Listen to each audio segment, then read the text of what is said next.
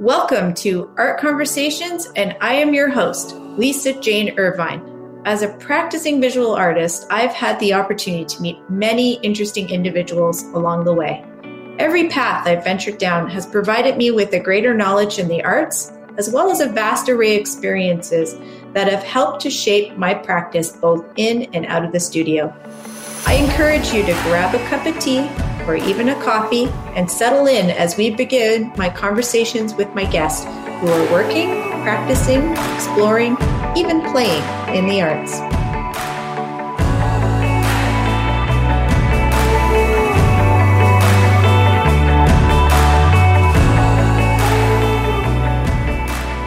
Deleo Delgado is a Dominican-Canadian artist based out of Hamilton, Ontario. He has a Bachelor of Fine Art and Multidisciplinary Studies from the National School of Visual Arts in the Dominican Republic. Deleo also graduated from the Altros de Chevron, the School of Design, which is affiliated with Parsons, the New York School of Design in New York City. Deleo also has completed digital media production as a graphic designer at Mohawk College. Between 1997 and 2021, Deleo has exhibited extensively in public and alternative spaces in the Caribbean, Europe, and the USA, as well as Canada. Some of the galleries his work has been seen in include the Civil Museum of the City of Cremona in Italy, the Art Gallery of Peterborough, the Houston Museum of African American Culture in the United States, the Print Biennial in Varna, Bulgaria, the Biennial of Dominican Republic, the Havana Biennial in Cuba, IDB Cultural Center in Washington, D.C., and recently at Yumi Gallery in Hamilton, Ontario. Deleo has been living in Hamilton, Ontario since 2013. Please help me welcome Deleo Delgado to the podcast. Good afternoon. Good afternoon, Lisa. How are you? I'm good. How are you? Got my coffee ready for our chat? I'm having one as well. There you go. I'm really excited that we get to talk because there's so many different things we can talk about. But I thought maybe we could talk about how you started your art career, where you learned about art, where you started, where you grew up, a little bit about your history. I was working back home, and that is Dominican Republic, as a pizza boy on a food truck. In my free time, I'm always doing drawings to pass time. And the owner of the food truck just called me and says to me in a very nice way, because I was still a lot of time working. Whatever I can find to not work, I would do. But he was very kind and says to me, hey, do you know about the art school here in the Dominican? And that's how I started going formally into it. But before that, I used to sell drawings at school. Like, I was in a very good preschool, but most of the time I don't have any money. My mother have no money. She would pack little lunch and send us with that. But at the break, everybody goes and get a Frenchman to go with that. And I had no money for that. So I started doing maps, like a homework for kids. Maps of Latin America, maps of the war. And then I started doing little maps for a penny, for a buck. So that was also early starting off on drawings. So that got you started with your drawing skills. That was charming. That was very early, way before going to the art school with the idea from the pizza maker guy. But at that time, I was already in university doing something else. And so the art school that you went to, you had mentioned to me it's a very formal sort of art school. What kind of training did you get? It's very formal training, very classical training, drawing with the stick to measure proportions of the body, looking at most of the Michelangelo sculptures and that sort of thing. So it was very, very classical training. It was fantastic. I mean, I was obsessed with measuring the body and the proportions, trying to get it right. Do you ever use that classical training now, or do you just you feel like there's freedom? At the time, that's all I knew, and I loved it. But once I I moved to this private school that we talked previously, Artus de Chabon, and they have live model. So that was big change. I was like, oh my God, she's moving. How do I get it? So, it served me to deconstruct it and move from a figure art student graduate to abstraction. Mm-hmm. So that was kind of how it serves me. Yeah. I knew how to deconstruct it after I could close my eyes. I could look at something at the time, close my eyes and draw it. Oh, wow. Drawing back, no problem. Yeah. Then I start mixing that and deconstructing that. And so when you first started, were you doing just primarily drawing or were you interested? I know you're doing painting now. I was doing drawings and mostly figure art, but I wasn't prolific at all. There was something that in the back of my mind that was telling me, this is not what I want to do. I never put anything out on that sense, not until I started my thesis on school, which got me in trouble because I was so good. And my teacher says, what's your idea? And I did something that looks of what you have behind you. I started doing these flower scenes. They were like a descriptions of a member of my family, like a characteristic of member's family. And then I just picked one of 7, 10 persons. I picked everybody. I made distinctive flowers with their characteristics. And that was the beginning of an abstract journey that I am. Yeah. And so you grew up in the Dominican. So can you tell me a little bit about your journey to get to Hamilton, Ontario? Yeah, it's something out of a movie, almost. I was just really into my school. My school, the National School of Visual Arts, it's inside the Colonial Zone, which is like a very tourist area. So you are exposed to all these different travelers. So my dating life started like meeting here and there girls that were like taking photos of the architecture and asking things. So one of those afternoons, a friend of mine was hanging out with a Canadian girl. And we went for coffee all together and a very friendly chat. And she was like, oh, you look amazing for a friend of mine that I know that would love your personality. And she's coming with us next year. And I was like, oh, great. If you wanna introduce me to her, that would be beautiful, actually. And she did. She came next year and they went directly to my house because my friend was dating her. So they knew where I lived. So he grabbed the two of them and we just went walking to my apartment where I live with my mother. And I remember my mother knocking at my bedroom door and she said, hey, you have friends looking for you. I thought it was friends of mine. I didn't know that it was 2 Canadians there. Yeah. So I come out in my underwear, cleaning my eyes because I just wake up, hey, what's going on? And oh my God. And my mother screamed, oh, there's killers here. Put some clothes. They started laughing at me. I went back to get dressed and come back out. And they said, let's go for coffee. This is the friend that I wanted to introduce you. Oh, fantastic. So we went out and we start walking towards getting public transportation to go to a cafe. And just in that walk, something happened. We don't even talk. We just look at each other the whole time. Yeah. Like walking the whole time. And then like 10 minutes into the walk, we just hold hands like this. And we start walking like a couple and looking at each other. And I can't speak. I'm like mesmerized because this is like a blonde, goldy blonde girl with super green eyes. Yeah. And just beautiful, like a porcelain skin. I'm like, oh my Lord. And we did 22 years. There you go. Love story. That's how. So it was love, not art, that brought you to Canada. yeah, it was pure love. I fell for this girl big time. But at the same time, she allowed me to, because she was wanting me to come to Hamilton sooner than where I came. I said, if I'm going to live in Canada, have a life in Canada with you, I need to have something, a career or that I can work or something. And I am already an art student, so I need to finish this.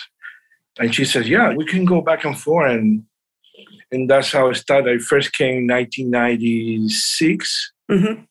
And every year to visit her in Hamilton till 2003, every year, back and forth. And she will be back, she will be there, I will be here, she'll be there.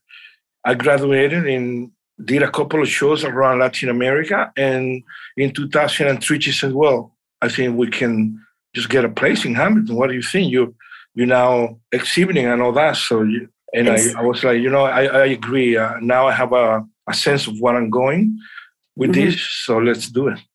And so when you first came, did you find it hard to connect with the community, the arts community? Very hard. I had, for about 2-3 years, I have no friends, and I had no idea how to navigate the city or connect with our people. And on top of that, I had the nastiest dreadlocks you will ever see, at least in Hamilton, Ontario. I have 15 years of dreadlocks like this. Oh, really? Yeah, but it was like, I had this because I've always been like experimenting guy, and my taste in music kind of dictated the look. I wasn't 100% into reggae. I was more into punk rock and ska and reggae. And so I had this zero shaved sides of the dreadlocks. And then I have like a pristine, massive, pineapple-looking, aggressive dreadlocks. And I remember I make a knot like this big, and then they were pointing like this out. So when I walked downtown Hamilton, everybody, I never seen this it kind of surprised me because like, oh my God, I'm in North America. Yeah. Probably these people have seen it all. Why are they all looking at me like this? And it was that they were really aggressive and really out there. So you obviously, though, did manage to get into the community and people did get to know you. I kind of like started going to concerts, public concerts and bar. I remember going before Queen bars, that little stretch on Queen, they had all these little bars. Before they disappeared, they had all these little open bars that reminds me home. So I used to go there, and then I started meeting people, and people started telling me, oh, if you're not graduate, this is where the galleries are, this is where the things are happening, but it's mostly in Toronto, so you're going to have to take the bus. And so that's how I started. It was a slow graduation. Very, very slow. Yeah. I was very surprised because back home, I was making a living as an artist. I never worked after I graduated from school. I never had normal job. I was just out there. People were like, what do you do? I do this. Oh, can we see? Yes. And then, I take this one out. I take this one. And I was making a living as an artist, which I thought that if I selling this much, stupid thinking, if I'm selling this much, in Canada, it's going to be this much more. I'm going to be rich. Yeah. With this. And it was totally surprised that when I came here and started noticing that people really don't buy art. It's a different world for sure. It's a different world, yeah. Yeah. Your early work, you did a lot with migration and displacement. Can you talk a little bit about your early work when you first got here? Yeah. I took that topic because before graduating, I started traveling around Latin America, doing these little group shows and settling in those places for a short period of time. To the point that when I went to Curacao for a group show and I fell in love with the small island living and all the European, specifically Holland, Amsterdam travelers, because Curacao was a Holland colony. Was colonized by Holland. So they have lots of tourists that come from there. So I started to thinking, I should live there. I should live here. I started experiencing what that's like, moving around. Same thing when I went this scholarship to Parsons, that's the new School of Design in New York. I had the same thing. I went there and then I couldn't afford to be there, but I fell in love with the city. And I started living there for short periods of time. And then back home, and I did that with about, maybe half a dozen countries. And then came to Canada, started experiencing a different culture again. I set my mind to kind of like explore the idea of displacing yourself, even in a temporary basis. How do you experience that? How do you adapt to a new culture? And how do you merge your culture with that culture? The idea of belonging there. So that's where the maps start coming in. I start making this, inserting myself in certain maps and locations in a way to make myself belong to the place. Mm-hmm. I think a lot of people, especially here in Canada, can relate to that. So I think like so many people could relate to your work in that way, because so many families do immigrate here and they come and they resettle, and that experience of not having what they're used to around them and adjusting to culture and how things are different. Yeah, for me, it's always fun. It's always interesting to explore things, explore different things, see how I feel about it, see how they feel about my field. It was very surprising to also find that much of diversity in Hamilton. I was really shocking, actually. There's seeing so many Middle Eastern, so many African, so many Asian, this melting pot of things happening.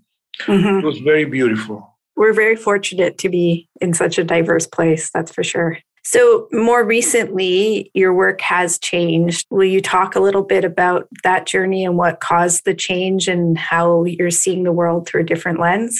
I was doing what we just talked about, working on displacement and migration. And I did that for a while until I unfortunately got sick and had to spend some time in the hospital, contracted this disease, this COVID thing, like it directly affect the way I see everything now.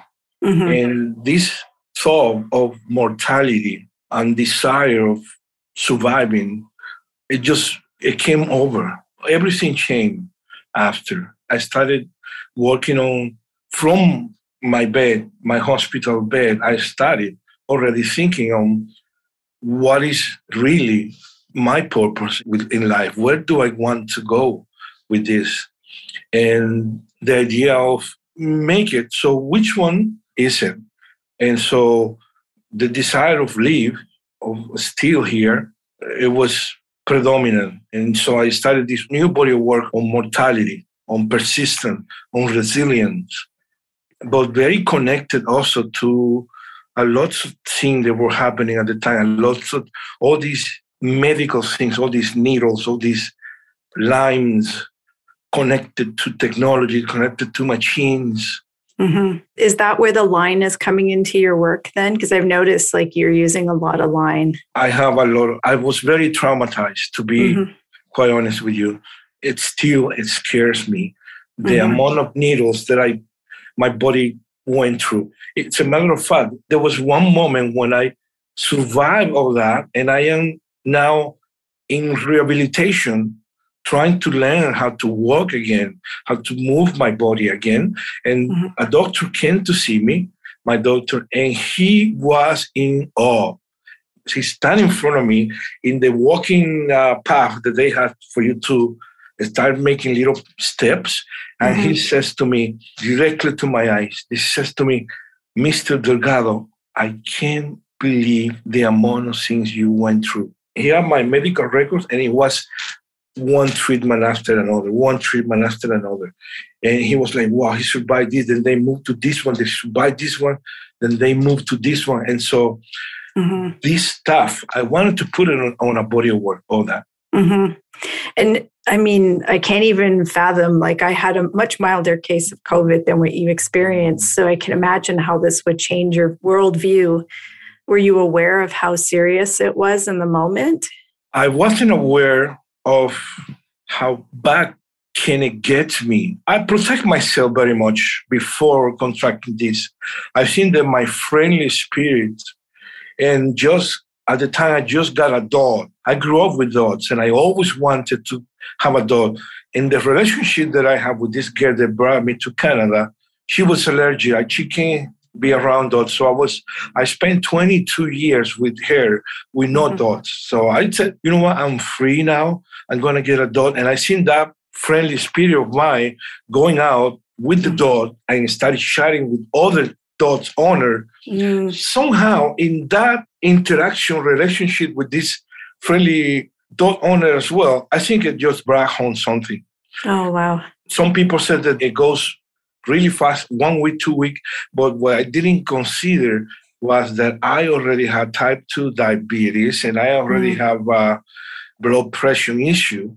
And I was born with a kidney problem already. Everything was managed with just pills, consistent treatment of pills and blood work and that sort of thing. And it was all controlled. But then this disease just grabbed that and just smash it and threw it around. That was my ignorance on the disease, that I didn't know that it will affect these other things that I have. That must have been really scary. I'm glad you're here to talk to me, though. I'm really glad you're here to talk to me. It was very scary. When I was in the hospital in the bed, I keep looking at the ceiling and crying and saying, oh my God, it's all on my mind because I cannot talk with anybody. And I had these tubes and the ventilator and all the stuff. And I'm thinking, what's happening? What is going on? And slowly I started to say, you're not done. You got to get out of here, man. From the point that you had that realization to the point you were back in your studio, how long was that? It was 12 weeks in the hospital. And coming here, starting to walk, it was months and months of just trying to move. At the same time, I'm coming from these ideas already from my hospital bed. I'm already fired up inside.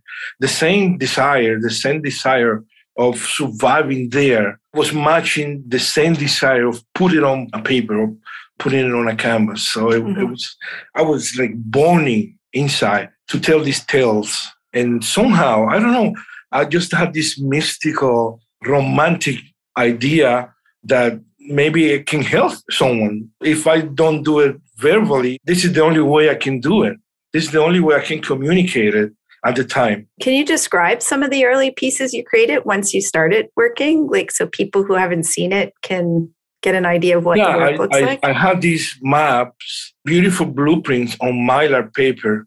And it was a job that I did in Hamilton at the Scientist Research Inland Waters, it's called. It's a research for terrain, elevation, and water in Canada.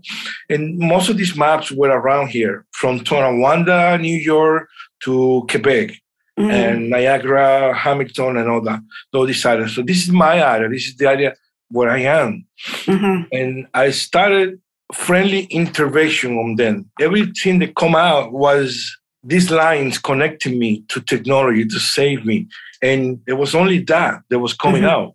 And I started to look at them as if individually I was then, and mixing that with a specific map locations, kind of like trying to map where this is going in a very abstract way, kind of like mapping who have this, mixed with all this news that were coming at me, because then I was like a sponge trying to understand what was happening also out there, who got it, who doesn't, who was affecting the people that was getting it the most.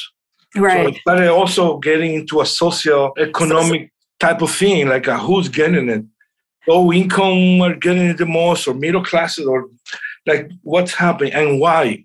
And so I started kind of mapping some of that stories in there, and then playing with color as well. The color kind of played a bit importance on it, because it was also like a softening and giving you the hope. I was going to ask you about your colors, because they are very soft and muted, and they feel very tranquil. So talking about mortality, like, do you feel like that's part of that tranquility in the work, or? What I believe is that once I got out of there and started recovering, thinking about mortality, it wasn't threatening anymore. It was like I have surrendered to death in a sense. Like, if I'm going now and I'll be okay. But if you want to also continue, it's up to you as well to tell yourself, okay, I choose this. I choose life. And the only way that I could say that was after all these darkness topics that I'm trying to put together. It was with color. It was with softened look of the image that I'm trying to create.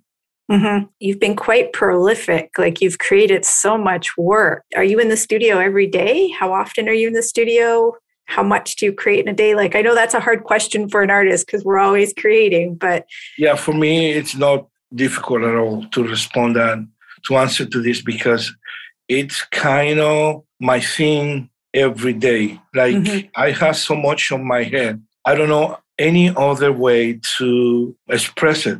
I'm not a very social person. Even when I'm talking to you, I'm not that open. I'm very shy, actually, and reserved, and I don't go anywhere. So it's just me and my dog. I start talking with my dog like a crazy person, and then I say, okay, I'm going to put that on this canvas, what I just told you. And what I just told you is that maybe this law and this golden ratio is not that golden or just an expression, just like maybe the whole thing is just one single particular field that I want the spectator to experience. I'll make sure that I link your Instagram to all the show notes because, I mean, the line, the color, the expression you're talking about, I think people should check out. I'm blown away by the scale of your works. Like you put how big they are. They're not little tiny pieces you're doing. You're doing big works of art. Right. It's so impressive. So you should be proud of what you're producing. And I'm glad that you're telling your story with me today. So thank you. Also, I'm curious though, you started to do these photographic pieces in the last few days. Is that coming out of this as well? In a sense, but it's mostly, to be honest, just a way of stay away from the painting. People think that they're always fun. Oh, you're an artist. Must be fun. Or they think that it's a hobby. But it's actually, in my personal experience, it's a very intimate look at yourself and all the good and the bad.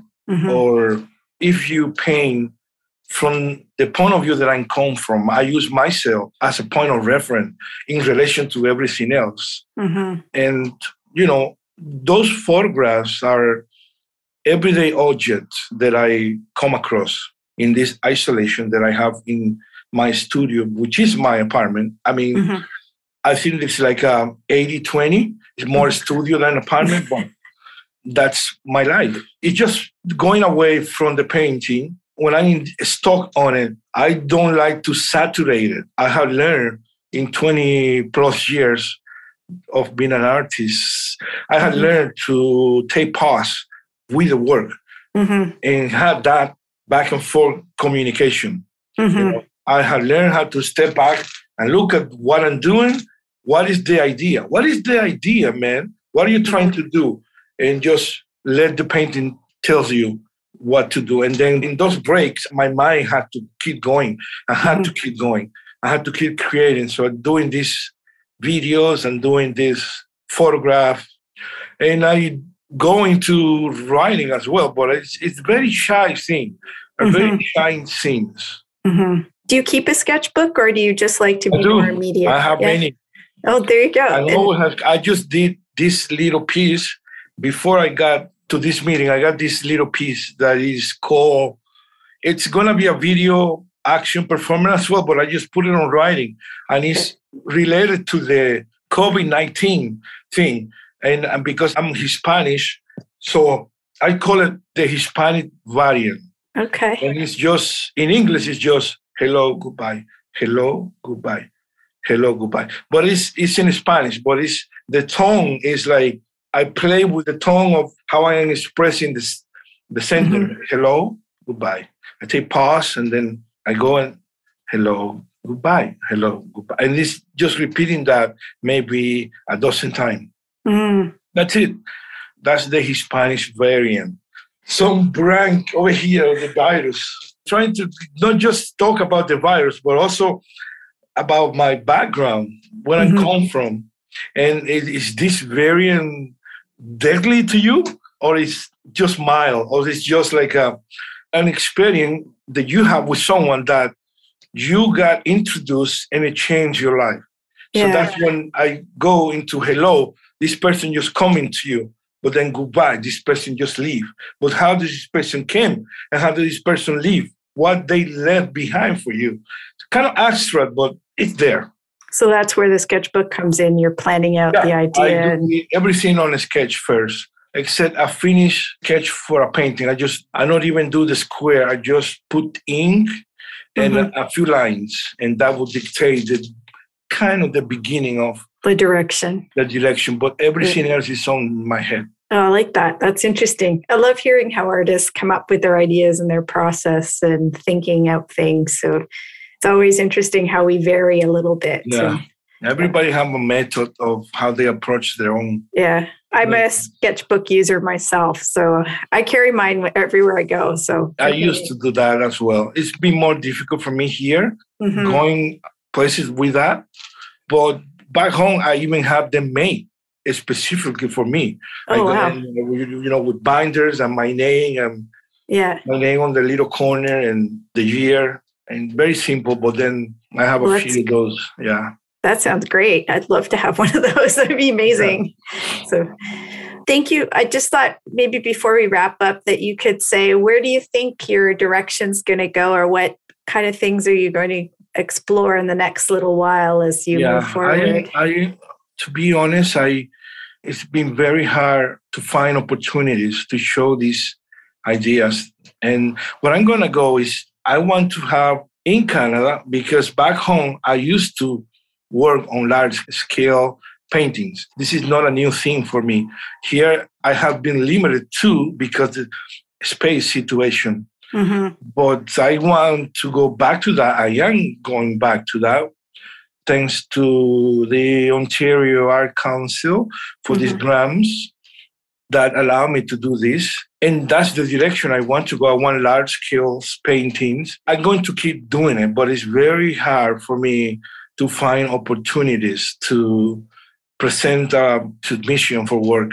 And it's very hard for me as well to put it together on writing. Like a writing for a submission, it's very hard for me. There's some people that help me, and I appreciate that. So that's the goal at the moment, just to find opportunity to display this work and then go from there. I have a feeling that it'll come sooner than you think. So I'll keep my fingers crossed for you. I hope so. And of course, don't forget to invite me. Of course. There you go. Well, thank you so much, Delio, for your time. I really appreciate it. It's been really amazing.